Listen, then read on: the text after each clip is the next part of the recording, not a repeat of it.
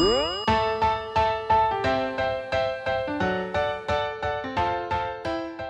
everyone, I'm Cappy and you're listening to Beyond the Plate. This is a podcast where we sit down with the world's culinary elite to explore their journey into the food industry and the social impact they have made in their community. If you're new to the pod, welcome. If you've listened before, welcome back. We hope this episode inspires you to cook or possibly do some good today as these chefs inspire us. And we're grateful to our partners who help make this podcast a reality. With that,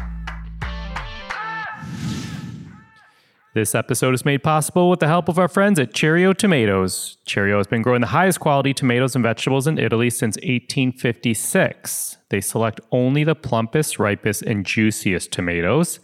They're picked and packed in the same day, giving you the ultimate depth of flavor and great taste.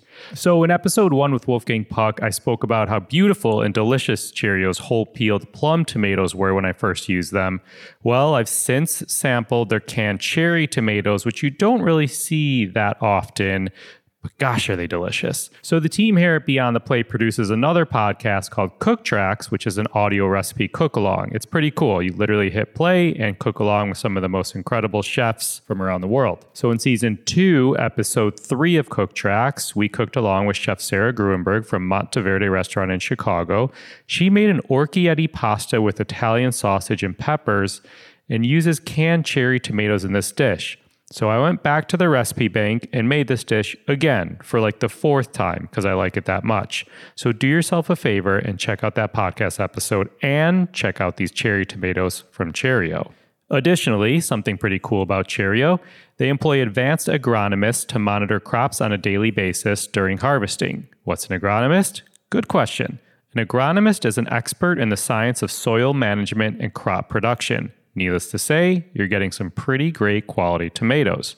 To learn more about Cheerio Tomatoes and all of their products, go to cheerio1856.us. That's CIRIO1856.us.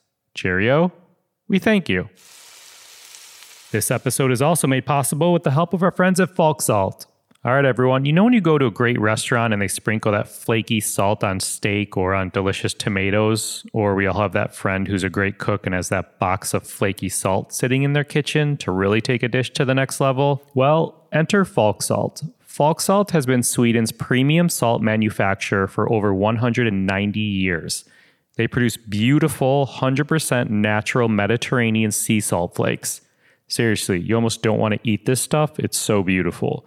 But let me speak from some personal experience here. I've tried all of their flavors and most recently sprinkled some of their smoked sea salt flakes on my eggs. Talk about upping your brunch game. Try this the next time you make a frittata or a quiche for a group. Sprinkle those smoked salt flakes on there.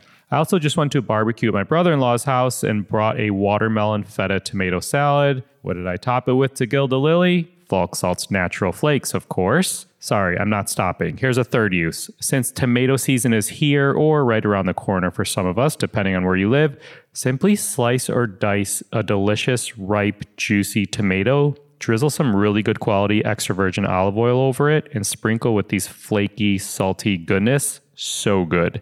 If you can't find Falk Salt in your local grocery store, it is available on Amazon.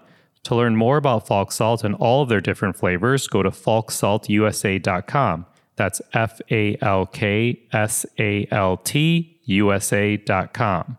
And follow them on social media at FalkSaltUSA. Falk Salt, we thank you. Hey everyone, one more thing before we get going. We have some awesome Beyond the Plate merch, which you can find a link to in your podcast player or at beyondtheplatemerch.com. Head on over and check out our hats, tees, and hoodies. Again, that's beyondtheplatemerch.com. All right, enjoy this week's episode. Why don't we start? Let's test your audio. Can you name 10 essential spices for me while I test your audio? Sure. Allspice, cinnamon, coriander, nutmeg, cardamom, mace, cloves, rose petals, pistachios, sesame seeds. The list can keep going on and on. Love it. You're good. You're good. You ready to rock? Yes, let's do it. All right. Today's guest is a Palestinian writer and cookbook author who grew up in Jerusalem. She made her way to the U.S. at age 17 to study at University of Pennsylvania, only to continue her education and receive her MBA from Wharton, and then get a master's degree from London School of Economics. She left a career in consulting at McKinsey, has since had 2 daughters, and has made it her goal to tie her past into their future. Hit that 15-second rewind if you need to hear that again, but I'll do it for you. To tie her past to their future. She's the author of The Palestinian Table and the brand new book, The Arabesque Table. While I wish I could say we were sitting around her family table, hopefully one day, but right now, please enjoy this episode as we go beyond the plate with the woman who Chef Mike Solomonoff calls an incredible writer, a brilliant storyteller, an amazing cook, and a marathoner of Korean TV shows. But really, a best friend, Reem Kassis. Thank you, Cappy. It's great to be here. Awesome. It's awesome to have you. Your family table just sounds like it's a dream for anyone who loves food. Can you set the scene of a family, like one of your family tables for us? Sure. So it does sound like a dream for people who love food. Unfortunately, it's not a dream for my kids who find something to criticize about everything that I cook. But joking aside, when I think of my family table, I think most often actually of my maternal table and my grandparents' tables. And those are the ones that really I try to revive in the work that I do. And the scene that's always in my mind when I'm writing, when I'm cooking, is Fridays at my grandmother's house when all the women are in the kitchen and you hear pots banging and women chatting and stews bubbling and garlic frying and being splashed into stews. And it's those smells and those flavors and those sounds that I really try to recreate in my books. My family table today is slightly different, and I write about this in my new book where I say, we're just as likely to have sushi and schnitzel as we are to have the traditional Palestinian meals. So it's a little bit more eclectic, a little bit more diverse, and has a lot more complaints around it than my childhood one did. How old are your girls now? 5 and 7. Amazing. So I set this conversation up with your bio, and your story is really incredible. I kind of wanted to keep digging further and further, but I wanted to save some things. But I'm curious, where did you draw your strength from to get to where you are? Because your journey is very different than most. It's funny, no one's ever asked me that, but there's always this idea that you're strong. But sometimes I think it's realizing that you're weak and embracing that helps you get to where you want to go. I've dealt with a lot in my life, and I think part of the reason that I got here is I wanted to leave, the place I grew up in. It's a very politically charged environment. And while my childhood was kind of a bubble in the sense that I didn't experience a lot of the trauma that people experience there firsthand or to its fullest extent, I still got to witness it on a regular basis. And I think that, it forces you to mature quicker.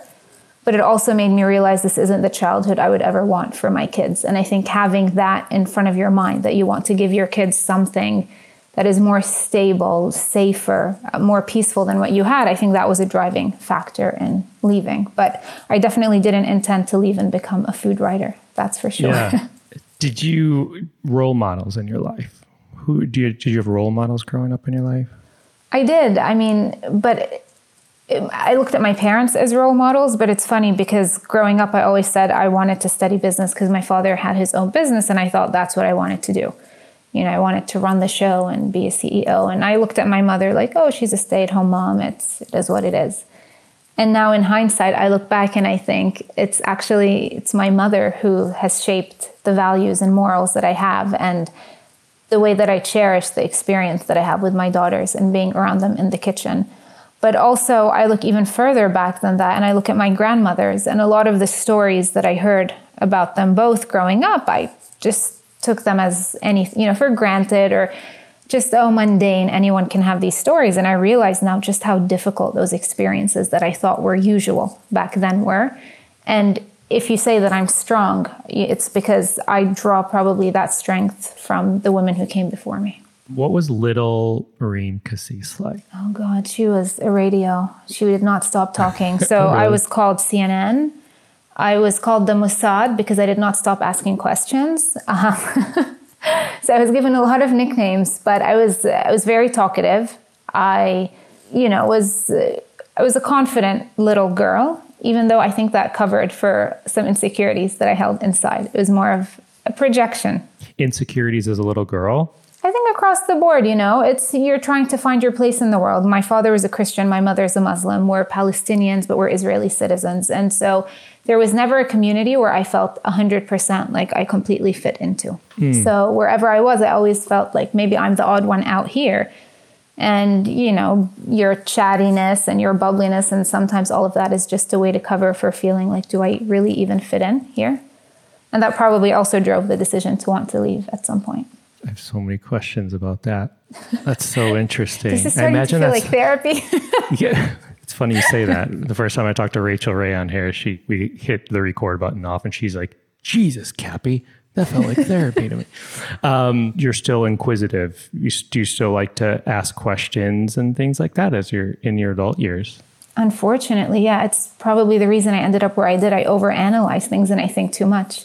I'd be sitting at my desk at McKinsey at 2 a.m. and thinking, what is the purpose of what I'm doing? Whose life am I benefiting? And of course, you continue to ask yourself these questions and you drive yourself insane. But do you still ask yourself those questions? Oh, yeah, all the time. People think I have it figured out. I'm like, nope, I do not. Isn't that funny? Mm-hmm. Oh, gosh. 100 different directions we could go from here. I'm going to stick with Little Reem Cassis, though. What smells take you back to your childhood? Za'atar, more than anything. It's what was on our breakfast table every single day. I even remember before coming to UPenn, my mother had come into my room when I was packing my bags, and she was carrying jars and bags of za'atar and sumac and friek and all kinds of things that she, thought I would need as a freshman.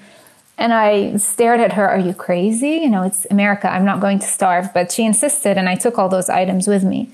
And it wasn't until I opened that jar of za'atar a few weeks in that I really felt this sense of nostalgia just bubbling up to the surface. And I realized how much I missed home. And it felt like I was back in her kitchen again, but it was such a stark realization that I wasn't. And it would be a while before I could be again. So yeah. Did you cook when you were a little girl? No, I was shooed out of the kitchen. Really? Well, it was a couple of things. Kids are annoying, so get out of the kitchen. You're in our hair. Stop bothering us. But then there was also, as I grew older, this idea that you should be studying. You're destined for more than just standing at the stove for the rest of your life. So I would wait for my mother to, leave the room or go upstairs or go outside, do something that would take a while, and I would sneak in and try to do something. Or I'd wait for her and my father to go visit some friends, and then I would go and try to make a cake. So I tried. I always enjoyed it, but it wasn't something I did on a regular basis. When did they realize that you had interest in the kitchen and start to let you embrace it or cook with them? No, never. I mean, even when I got to a point, and I mentioned once to my mother that I was considering this idea of a cookbook, and this was long before I even wrote a proposal for it. It was just this random thing in the back of my mind. And her response, which she denies now, or at least it wasn't what she meant, she goes, who goes to Wharton to write cookbooks?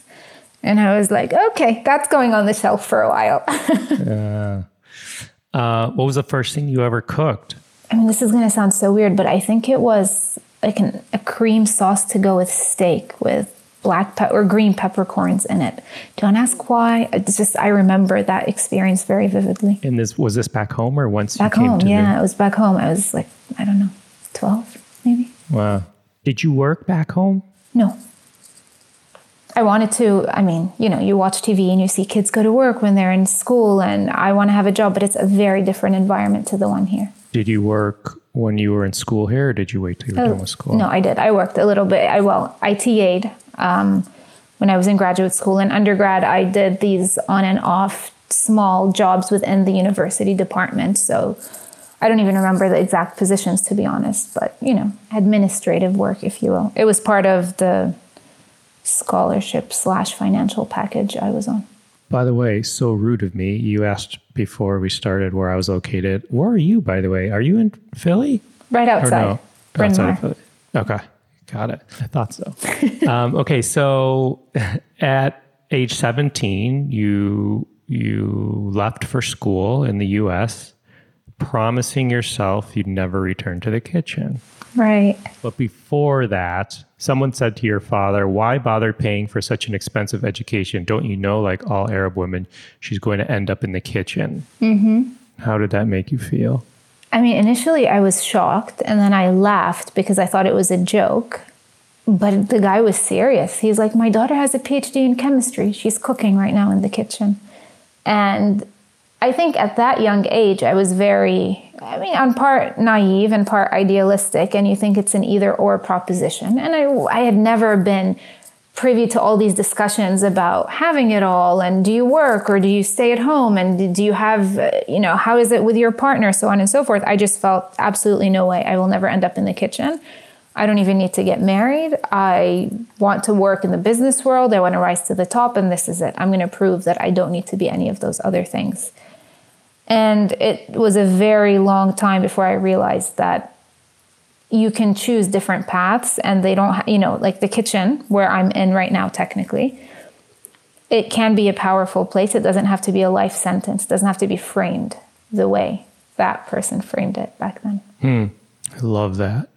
You went to UPenn, Wharton, London School of Economics. Why did you keep going back to school? And what was your biggest takeaway from all of those degrees? I like ticking boxes. So schools tick boxes, but no. And even to this day, you can probably tell from the books that I write, I'm very much a student and I love learning. So I spent over a year just researching this latest cookbook. And there's something familiar about it. And I love the intellectual challenge of you're trying to understand something new, to figure something out, to learn something that you didn't know. And school offers that. And I think I also like teaching. And that was what I did when I TA'd. And I think on some level, I thought maybe one day I'll go back and get a PhD and I'll teach. But then I realized, getting a PhD is 7 years of doing statistics, and teaching is a much smaller part of that. And by then I'd had my daughter and I'd started on the first cookbook, and I don't know, things took on a life of their own. You worked at McKinsey, as you mentioned. You just mentioned challenges. How did you handle challenges and obstacles when you were there? So I think for me, it was finding the right support network. And a big part of that was my family. I spoke to my mother every single day that I was there. And swimming, I swam every single day. So physical activity has always been something that just helps me get out of my head and for a second, not focus on all the issues that I'm dealing with. You set time aside and you deal with them when you have to. But the challenges were interesting that I faced there. I mean, they weren't... It wasn't a bad place, and it wasn't a job that's objectively not a good job. I just don't think it was the right fit for someone like me. And I mean, we can get into detail on this, but it's probably going to bore people, so maybe let's not. No, it's so interesting. So what made you decide to leave after all that work? How long were you there? A year, not long. So look, it was a process. It wasn't something that happened overnight where I woke up and said, this is it, I'm quitting. It was from day one. You start to see signs of, I remember I'd walk into the office and I'd see McKinsey & Company written on the wall, and I would think, oh my God, this is it. I've made it. This is where everyone wanted to end up after business school. And then a few months in, I would walk in and think, oh my God, this is it. And like I said, I'd be up till 2 a.m. thinking, what am I doing? Whose life am I saving? Who am I impacting? Why do I need to be here? Et cetera, et cetera. But I think the straw that broke the camel's back was we were in a meeting once, and the senior partner there got a call from her nanny about one of her daughters being very sick. And she said, something along the lines of just make her soup and get on with it. And I asked her towards the end, just in small talk, hey, do you get to spend time with your kids every day? And she looked at me and goes, I don't even see my kids every day. And I thought to myself, well, this is a woman who's at the top of her profession here, but do I aspire to be her in 10 years down the line? And the answer was no. And that's when I realized this isn't the right place. So even though the traditional thing would have been to stick it out for another year, transition to maybe more of an industry job, I just realized this wasn't even the profession I wanted to be in. And that's when I went back to school again. Do you ever regret it or no? It's not, I don't regret the decision that I made, but I miss the kind of life that I had when I worked. I miss the ease with which you could just, what do you do? I'm a consultant. I work for McKinsey. I miss the certainty of, the financial stability that you knew you had and would have down the line. It was a much more stable lifestyle, but you paid the price for it differently. What 3 words would you use to describe yourself? Now you make me feel like I'm back at a McKinsey interview. Oh my God. I'd say curious, stubborn, and fiery. Or passionate, whichever one you prefer. Stubborn, fiery, passionate. For those of you, well, all of you, because this is a podcast, but I could see Reem right now. And when I asked her that question, she put her head down in her hands and said, oh gosh, that was funny. So, well, probably not funny for you. So I'm sorry. Shortly after you had your first daughter, your husband asked you, correct me here, your husband asked you if you could do anything in the world, what would it be? Can you tell us about that conversation? Yeah, I still remember it. He was actually sitting in bed and I was standing in the doorway and I was complaining about one thing or another, which is a habit of mine. And he goes, I mean, if you could just do anything, what would you do? And I said, I would write and I would talk to people. That's what I love to do. And maybe I would cook too. I like cooking. You know, cooking was not at the forefront at the time. And he's very matter of fact. He's the complete opposite of the 3 words I just gave you. So, and he goes, well, why don't you just do that? And I laughed. I said, what do you mean? Why don't you just do that? I have no experience, no background, no contacts. I've already worked so hard on something else. Why would I give it up and do this thing? And I think I don't know why that conversation is so vivid in my mind. And time passed since then. It wasn't something that happened overnight, but I think it planted the seed of maybe this is an option. And then I started, the whole process of working on a proposal. But even before that, just going to bookstores and flipping through cookbooks that I liked and figuring out who the agent was and taking lists and notes. And again, a student, a nerd, but yeah. So now you're a mother of 2 daughters. What do you hope they learn from your story? I mean, I hope they learn they don't have to fit into a specific mold, that they don't have to tick boxes that society tells them are the right boxes to tick. But at the same time, I want them to be practical and realize, as much as it's nice to say, follow your passion and be idealistic, life is not an easy ride. And if you want to do those things, you need to make sure you have set yourself up with a certain safety net that can carry those ambitions or those passions. I was eating at Zahav a while ago with Rachel Ray, and Michael came to our table like hugging this book. And we were like, oh, awesome. I was like, oh, awesome. He's bringing us his book like to the table. But then he like showed us this book, The Palestinian Table. And I was like, that's not his book. Why is he hugging it? And he went into how much, he said, do you know Reem? Have you seen this book? And we're like, no, tell us about it. Oh my God. He's like my PR agent. We all need a Michael in our lives. No. Well, also Anthony Bourdain. He said, the late Anthony Bourdain said, with the Palestinian Table, Reem Kassis gracefully demonstrates the power of food to transcend the political divisions that are too often all we know of a place like Palestine. What makes Palestinian food so special? I think it's not just the food itself. I think it's this notion of home that's tied to it. So there's a large portion of the Palestinian population that's in the diaspora. And I think our food is what connects us all, regardless of where we are. And it's this idea that binds people across time and place with these memories of a place that we all attach a certain significance or meaning to. Because if you think about it from a purely practical perspective, our food is very similar to Lebanese, to Syrian. The entire food of the Levant is similar. It's a geographic area that stretches back to the start of civilization, and our cuisine, if you go back to pre-Ottoman times, was all very similar in that region. So I think it's more of the emotional part that's tied to it that makes it extra special, if you will. And of course, it's delicious, but you'll have to try it out for yourself soon. I know. Wait, tell me more about the Palestinian olive oil. I'm curious. It's funny, but my father's from the Galilee, which is in the northern part of the country. And across the Levant, that region is recognized as having the best olive oil. And I remember as a kid, there would be a lot of these things on TV where chefs would blind taste olive oil. And regularly, it was the olives from my dad's village that would win the best flavor. So I've been researching it recently just to try to understand. So there's a couple of things. Apparently those olive trees date back to Roman times, but then also a big part of it is the way that they are harvested and pressed. And this is unique to the Galilee. Like if you go to the West Bank, they pick their olives when they're green and they press them when they're green. So the olive oil tastes very different from the ones that are pressed in the north when they're black and fully ripe So much sweeter, less peppery. Love to try that one day. When you make it to Philly. I know. I used to go so often too, but obviously I know. Thank you, COVID. Yeah, right. Okay, Palestinian Table, your first book. And then recently, congratulations, The Arabesque Table. A famous culinary historian gave you a review and said, this book is yummy. Do you know who this person is? No. Your daughter. Oh my God, yes, on Instagram. I do remember now, yes. What does a review like this mean to you? It's funny because the book came in and I thought, okay, I have to do, the requisite, oh my God, I'm opening the book. It's great.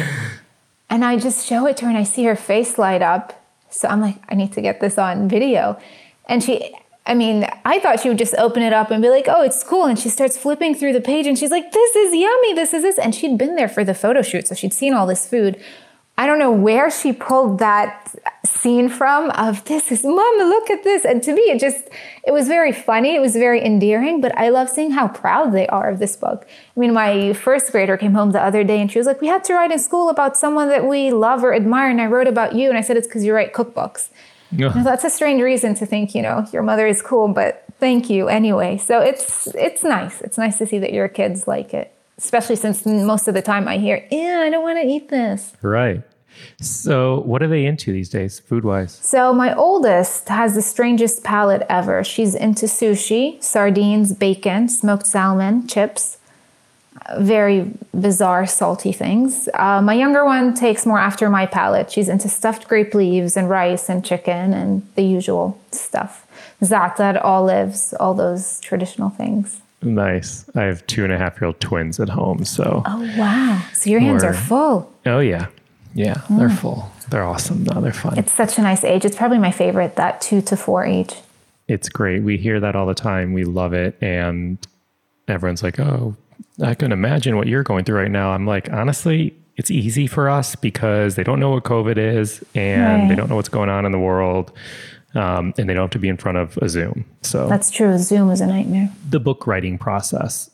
I think it's very unique to each person because some people, I don't know that I know anyone that writes a book and they're like, all right, let's do the next.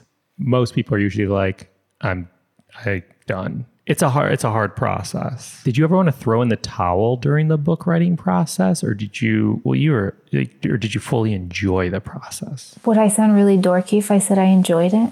I knew you were going to say this. Because like the research and all I like that. Yeah. The part I least like was transcribing the recipes.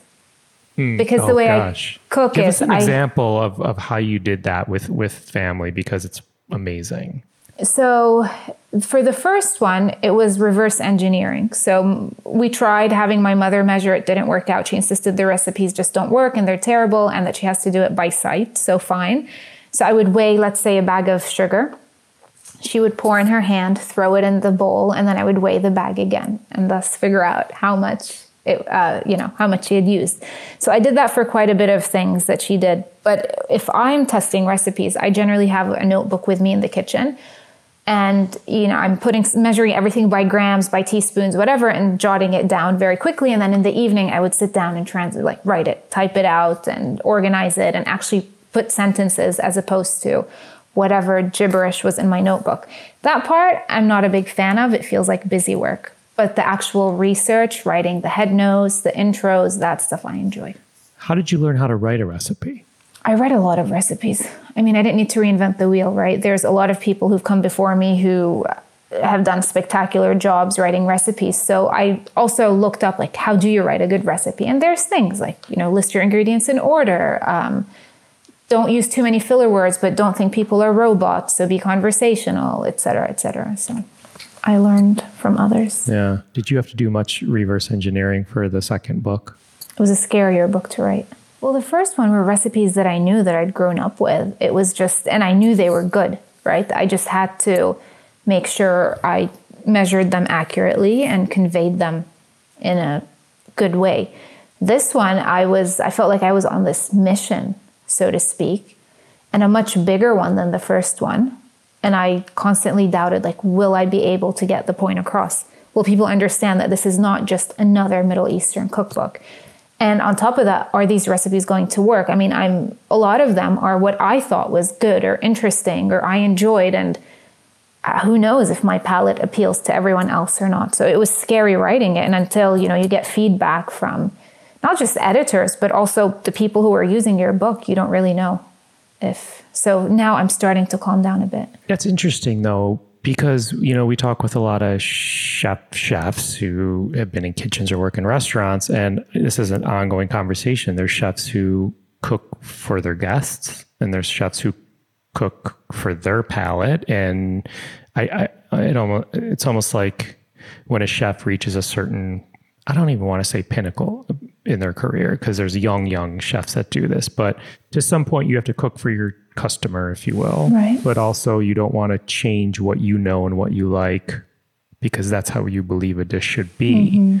So that must have been challenging, like you're saying, in a way, like what you know. Right. It's what you know, but then also who is your audience, right?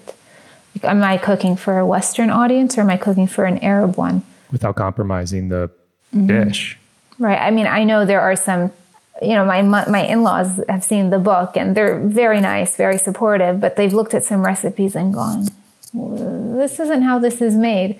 And I try to explain, this isn't a traditional version of it, right? This is like a quick weeknight take on it, or this is using flavors from a different culture, or so on and so forth. But it's someone who's in their 80s and has been eating a dish a certain way is not going to find this new rendition I've come up with as exciting, versus someone who is sick of the typical stuff they've been seeing in Middle Eastern cookbooks. They're like, oh, this is a nice way to think of something new. So you're never going to be able to please everyone, but I try to put a bit of everything in there, because I know that it's not a very uniform audience who could potentially enjoy the book.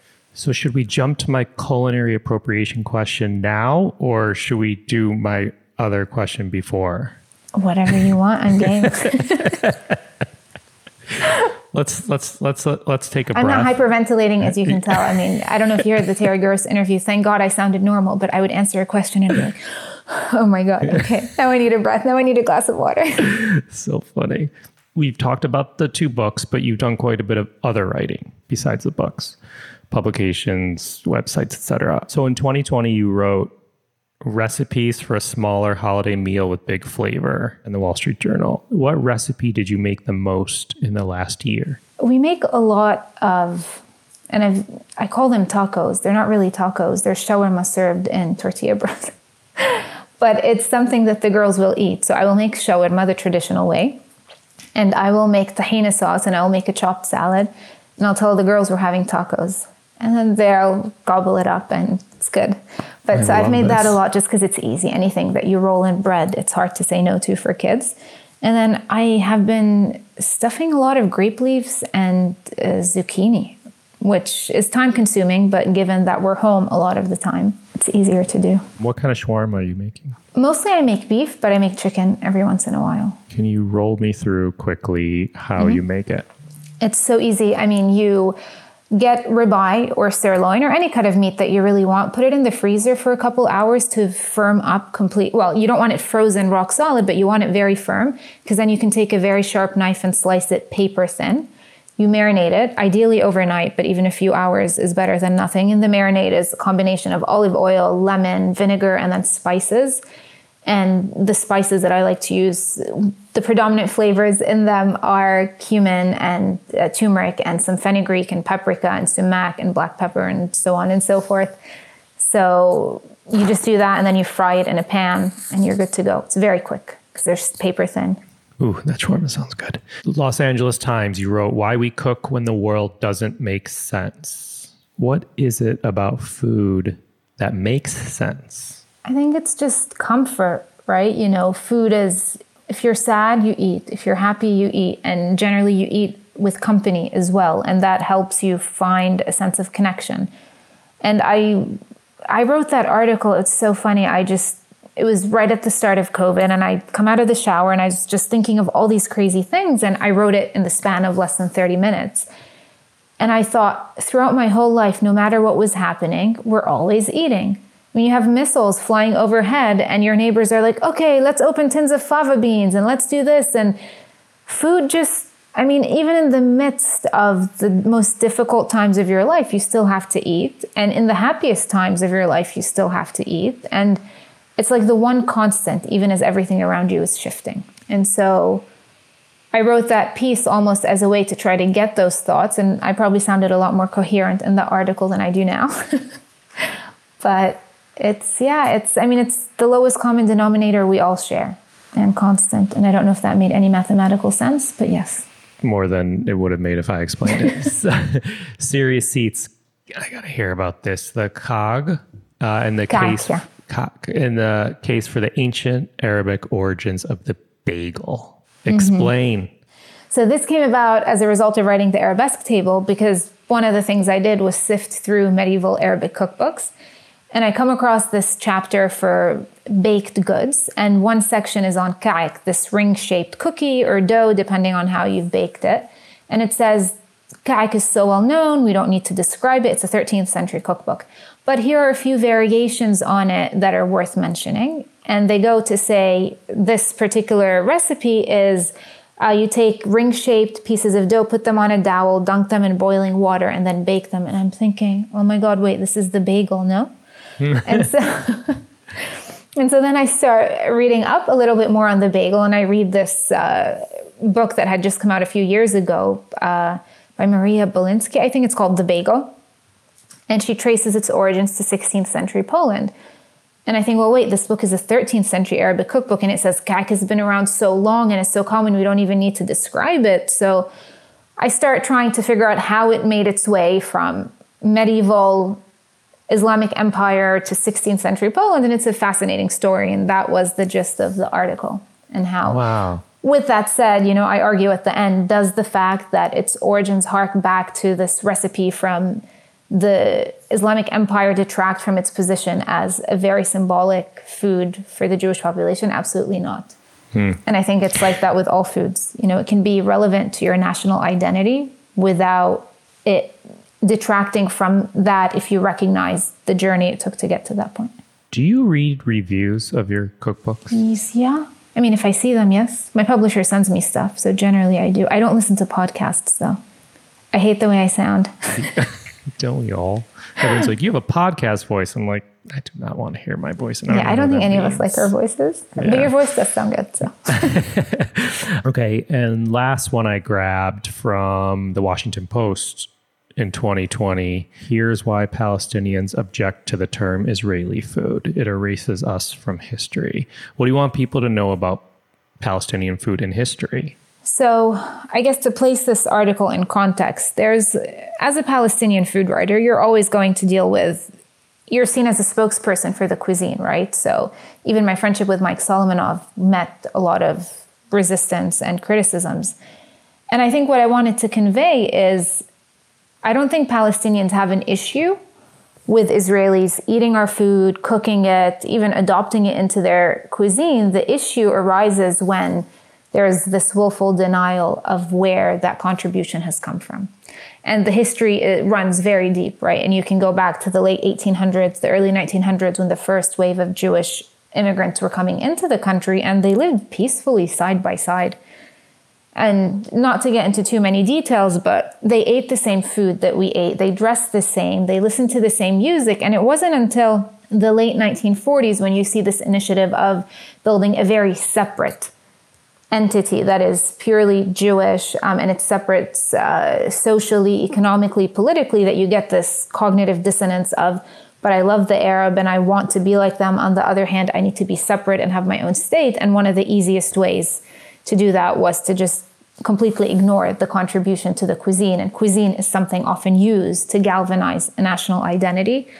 So it's a very simplistic overview of what's happening. With all that said, the issue plays out abroad. It doesn't play out locally.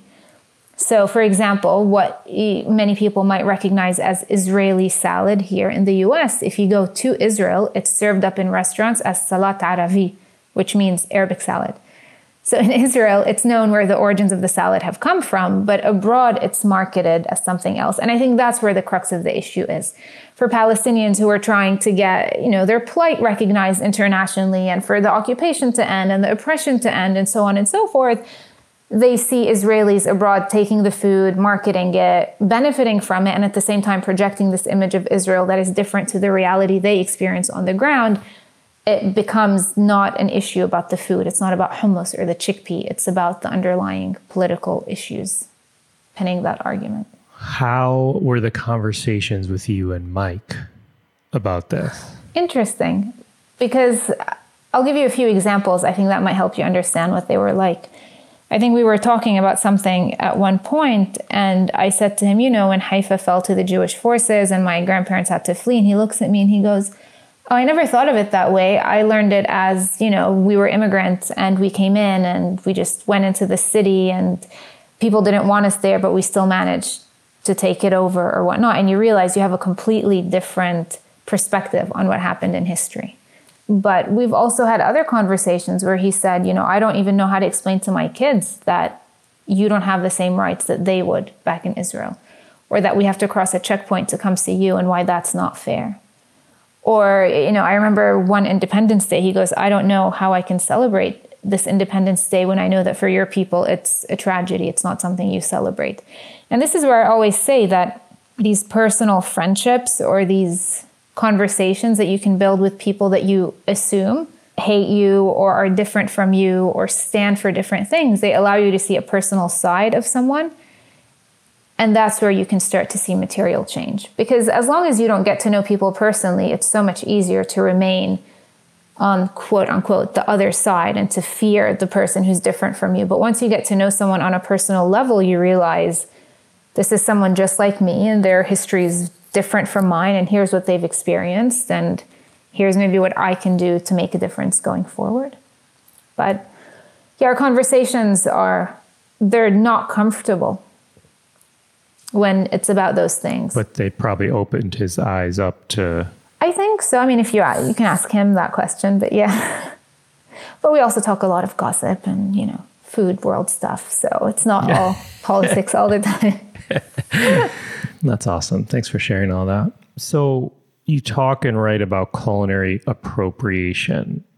We've kind of hit on it, but I'm just so interested. Deeper. Yeah, I'm interested because obviously it's a hot button issue these days. I want to dive deeper so I can learn more from you. I have so many thoughts on it, and some I share and some I don't because my thoughts are probably also not. I mean, shall I share? Yeah, if you're open to it. Look, here's what I think. Having finished writing this book, I see just how much cuisine is inherently cross-cultural.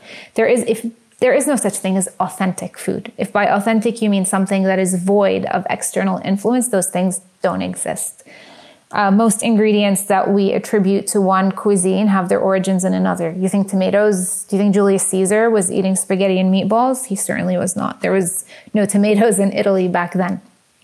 And same with chilies in Thailand and India. Pad Thai was a dish that was developed in the 1930s by the prime minister to help galvanize nationalism. But I think when you realize this, you start to see that appropriation is not about being able to cook someone else's food or to experiment with other people's ingredients. It's about offering the respect to where those dishes come from. And so as an example, there are people who will say, if you're not nationality X, if you're not Thai, you should not be opening up a Thai restaurant.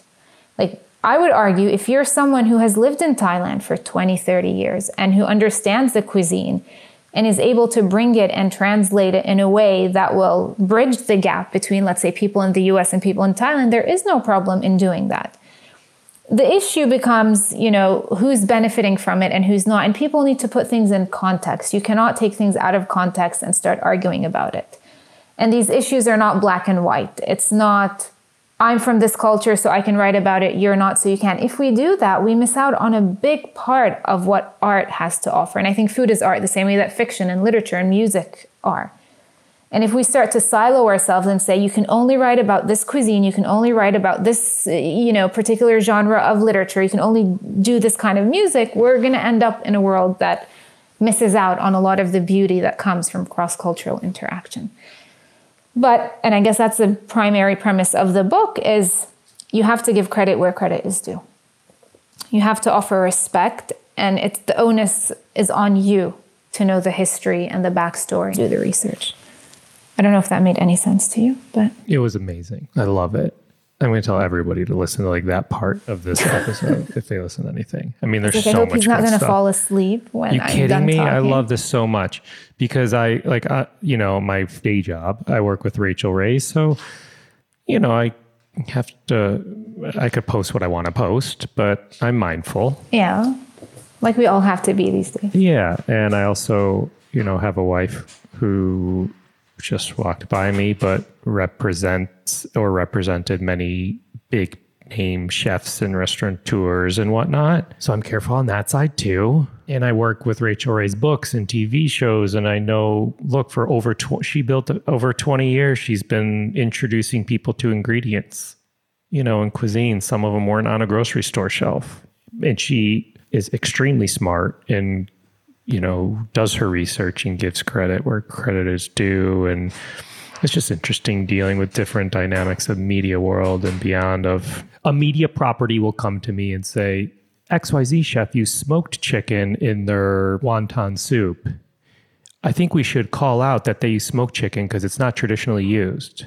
I'm like, well, if they explained, if they're doing a TV segment and they explain why they use smoked chicken and how they came to that, I think we're okay. Like, I think it's okay, and a lot of people, I don't know, there's just so much of this going on. And again, I feel like I'm not being crystal clear about it. I understand 100% what you're saying. I just think in most cases where this stuff happens, it's generally not about the food itself. There's always something underlying. Absolutely. That's it.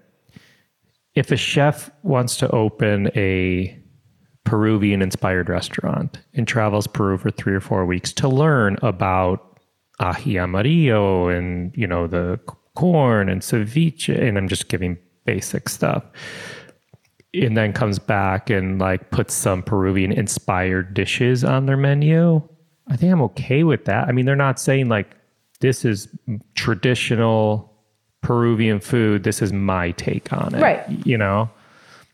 Just as if I'm in Chicago and there's 500 hot dog stands here in Chicago. And that doesn't mean someone from another country or background or whatever can't open a hot dog stand. I would love that, I agree with you. I mean, if someone goes to Peru and learns about ceviche and this and this and that and comes back and puts some of those influences on their menu, or even in my book, I ate at a good friend of mine who owns Kalaya now, which you might know, and I put a recipe in there that is inspired by one of her recipes. I obviously think that's fine. What I don't think is fine is if I go to Thailand for 2 months and come back and write a Thai cookbook. So, there's a difference between taking inspiration and acknowledging it. There's another between purporting to be an expert on a subject matter because you spent 1 or 2 months there versus someone who has spent years researching it. Because when it comes to culture, there are so many nuances that you cannot pick up in a short span of time, which is why cuisine itself is something that exists over centuries. It's not something that exists over decades. So time matters in the equation, I guess. Yeah. All right, everyone, we'll stop boring you. Let's talk about social impact and giving back and whatnot. To all of our guests on Beyond the Plate, they give back in different ways. It's honestly one of the main reasons we did this podcast. Honestly, some of the work Solomonov does was a little bit of a kick in the ass for me to get this going because I've talked about it forever. And just hearing some of the good, whether it's Broad Street Ministry or some of the places that he was involved with, I'm like, all right, I got to do this because some of these chefs and restaurateurs or food personalities are way more beyond what you know of them. So to be really honest, I'm not fully familiar with everything you may be involved in, but I'm certain that you're active with some projects or organizations when it comes to giving back, whether here in Philly, Israel, wherever. Can you share some of those ways that you've given back or raised awareness about a project or a cause? So I think we each look at what our areas of strength are or what we have to offer, and then you try to give back, whether that's for some people it's time, for some people it's money. In my case, I think one of the things that I now have that I did not have before is a voice and a platform. And one of the things that I really try to do is, for a lot of Palestinians, the biggest issue has always been being heard. It's almost like you're screaming at a wall and you get no response back. So I always try, in whatever work that I do, in any articles that I write, in any interviews that I give, to, I don't know if a shout out is the right word, but to cover and to talk about a lot of the Palestinians in the community who are also doing good work to raise awareness, whether that be about the food, the culture, the history, the cuisine, etc. If I'm writing an article for a certain newspaper, I will interview people who previously would not have had a chance to talk about their history or their culture or whatnot. Other than that, I tend to be very selective in what I support, for lack of a better word. It's just, I'm very wary of where the support goes. So I prefer to do it personally versus through organizations if it's back home. Here, for example, there's a Museum of Palestinian People. So I will do events, I will donate books, I will do those kinds of small scale things. When it comes to larger organizations, and I don't know if all Palestinians feel this way, but when you grow up back there, you see just how much of the aid that is meant to go to Palestinians doesn't go or reach them. It ends up in the pockets of the people running the organizations. And so whenever I'm there on the ground, I try to help out, whether it's through people that I know and it's direct donations, whether it's, again, time, effort, money, etc. But I try to do it on a personal level rather than on a formal public one. And I know, there's nothing wrong with doing things publicly and officially and whatnot, but I find it reaches people more when it's done personally. It might take a bit more effort. It might be more small scale, and it might not get you the recognition that the bigger stuff does. But I derive, I'm doing it for the people who need it. I'm not doing it for the recognition, if that makes sense. Absolutely. For example, there are schools back home where every year I help their students write their application essays. There are students who come here every year. I host people at home for dinners, staying with us, etc. But that's the kind of stuff I prefer to do versus just saying, hey, but to each, everyone can do it within their capabilities, right? So I don't know. Your husband's Palestinian, but he grew up here, right? Mm-hmm. He was born in Philly, South Philly. So how do you talk to your daughters? Do you talk to your daughters about giving back or what you do in that sense? I feel like you don't view what you do. I think it's important, but you don't view it as important or giving back. But it is so important because you're making a difference in these young girls' lives and beyond, I'm sure. Oh, whose lives? My daughter's lives? No, the girl you help them fill out the college applications. Yeah. Those girls. I went all over the place, but I am curious if or how you talk to your daughters about this type of work. So they're young. So it's difficult to give them exact details like, hey, I'm writing an essay for someone so they can get into college. They're probably like, what's an essay? And, right. But we talk about, if you're lucky enough to have something, then that means you also have the responsibility to watch out for those who have less than you.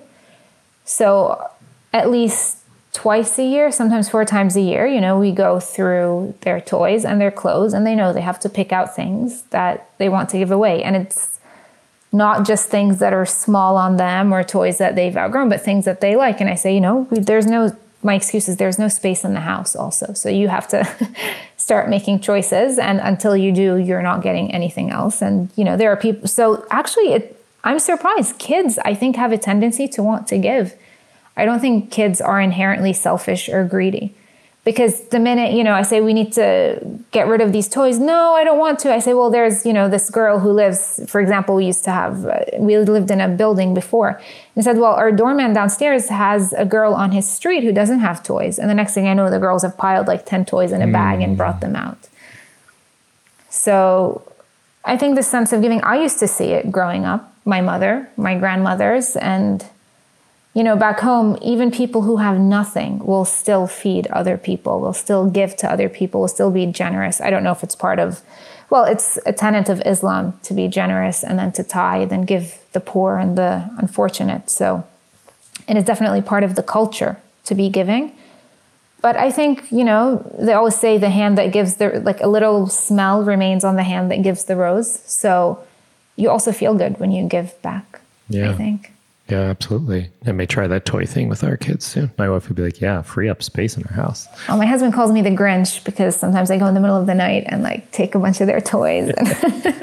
That's awesome. Thank you for sharing all that. I think, as I've said this before on previous seasons to people, and I talk about this with Rachel all the time. It's like, give what you can, span so far and wide. It's your voice as you do. It's potentially money as you do, and it's time as you do. Some people, you happen to do 3 of these things, but for someone that may not have $1, there's time, there's a voice. So I always encourage everyone to give how they can. And probably sometimes you hear, you assume to give means to give something big. Sometimes it doesn't have to be, like you were saying. It can be very small and it can still make a difference. Yeah.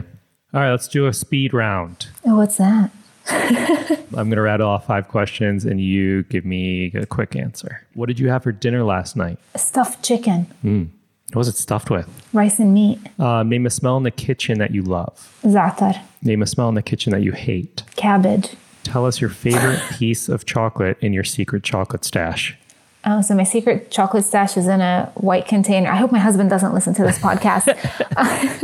It's in the pantry. It's like behind the girls' snacks in a white container with a wooden top. And it's a Ritter Sport German chocolate right now. It changes, but that's what I have in there now. He doesn't know you have the secret chocolate stash? I keep moving it around because he keeps finding it. That's funny. I used to have random drawers that I knew my wife didn't go into that I would put like little bites of candy because I could have like a bite. I don't need exactly. A pack. I can have a bite. He finishes the whole thing. And still she'll open like a random drawer and like pick up menus before, when we used to have a ton of like a menu drawer and she's like, what's this? I'm like, nothing. Last one. Tell me one thing the pandemic has taught you. It's taught me a lot of things, but I think it's taught me how important it is to have a community because we missed that. I mean, this year felt very lonely and we're finally starting to get back to seeing the people we used to see because we're all vaccinated. But I was much happier before COVID. And I think a lot of that had to do with this community, this support network that you have. And sometimes we think, I need to work. I'm so busy. I can't make time to have people over for dinner or to do this. Those are the things, you work because you have to, but those experiences are what make life worth living, if you will. So I think even when COVID comes back, I will never say, I'm not going to have people over because I have to finish this work. All right. In closing, somewhere in some country, there's a little Reem Cassis. One day is going to have your sense of passion to want to preserve. Maybe it's their country's cuisine. Maybe it's something with fashion from their country, something art related from their country. You get the gist. Maybe shining a light on it to the world as you have. Maybe by instilling it in their children like you are. What do you have to say to that little girl? Trust yourself. Don't listen to all the negative voices. You're the best. Thank you. So are you. This was fun. I'm so glad we got to talk. I mean, I'm like excited for your 3rd book. I don't know what it is or when it is, or if you even know, but I'm excited for it. And I'm excited to dig in further. I mean, I started reading stories in Palestinian Table, and I had a friend over yesterday who is in the food world, and she was reading it like the whole time she was here. I'm like, all right, talk put to me it down. now. Yeah. No, but I'm excited to dig more into it and actually cook from it and check out Arabesque Table. Well, you have my number. So if there's any recipe that doesn't make sense, if there's a mistake or you need help, just text. Be like, Reem, this doesn't. I'm always nervous when people are making my recipes. I'm like, do they work? Thank you for everything, your time. Thank you for, no, thank you. You opened my eyes to your voice and what you speak about and the food and your history. It's eye-opening to me, and I'm excited to share it by me talking about it, but also cooking that food too. So thanks, Kathy. It's incredible. This was fun. Again, very much therapeutic, if you will. Yeah, awesome. Have a good day. You too, Kathy. Okay, bye. Thanks again to Reem Cassis. Find more on her at reemkassis.com. That's REEMKASSIS. To learn more about the Museum of the Palestinian People, go to mpp-dc.org. And if you'd like to check out some of the articles Reem has written covering Palestinians in the community, you can go to reemkassis.com. Find me and keep up to date with this podcast across all social media platforms at On Cappy's Plate, or go to BeyondThePlatePodcast.com. Beyond the Plate is on all of the socials at BT Plate Podcast. This episode was produced by myself, along with Ian Cohen, Joel Yetton, and Shant Petrosian. Our digital media is by Sarah McClellan-Me. Our music has been composed by Goldford. Find him at iGoldford. As always, special shout out to my wife, Katie. Please rate, review, and or subscribe to this podcast on your listening site of choice. Don't forget to join us next Wednesday for an episode of Beyond the Drink, our companion podcast of Beyond the Plate, presented by Ford's Gin. Thank you for listening to Beyond the Plate. I'm Cappy, and remember, there are never too many cooks in the kitchen.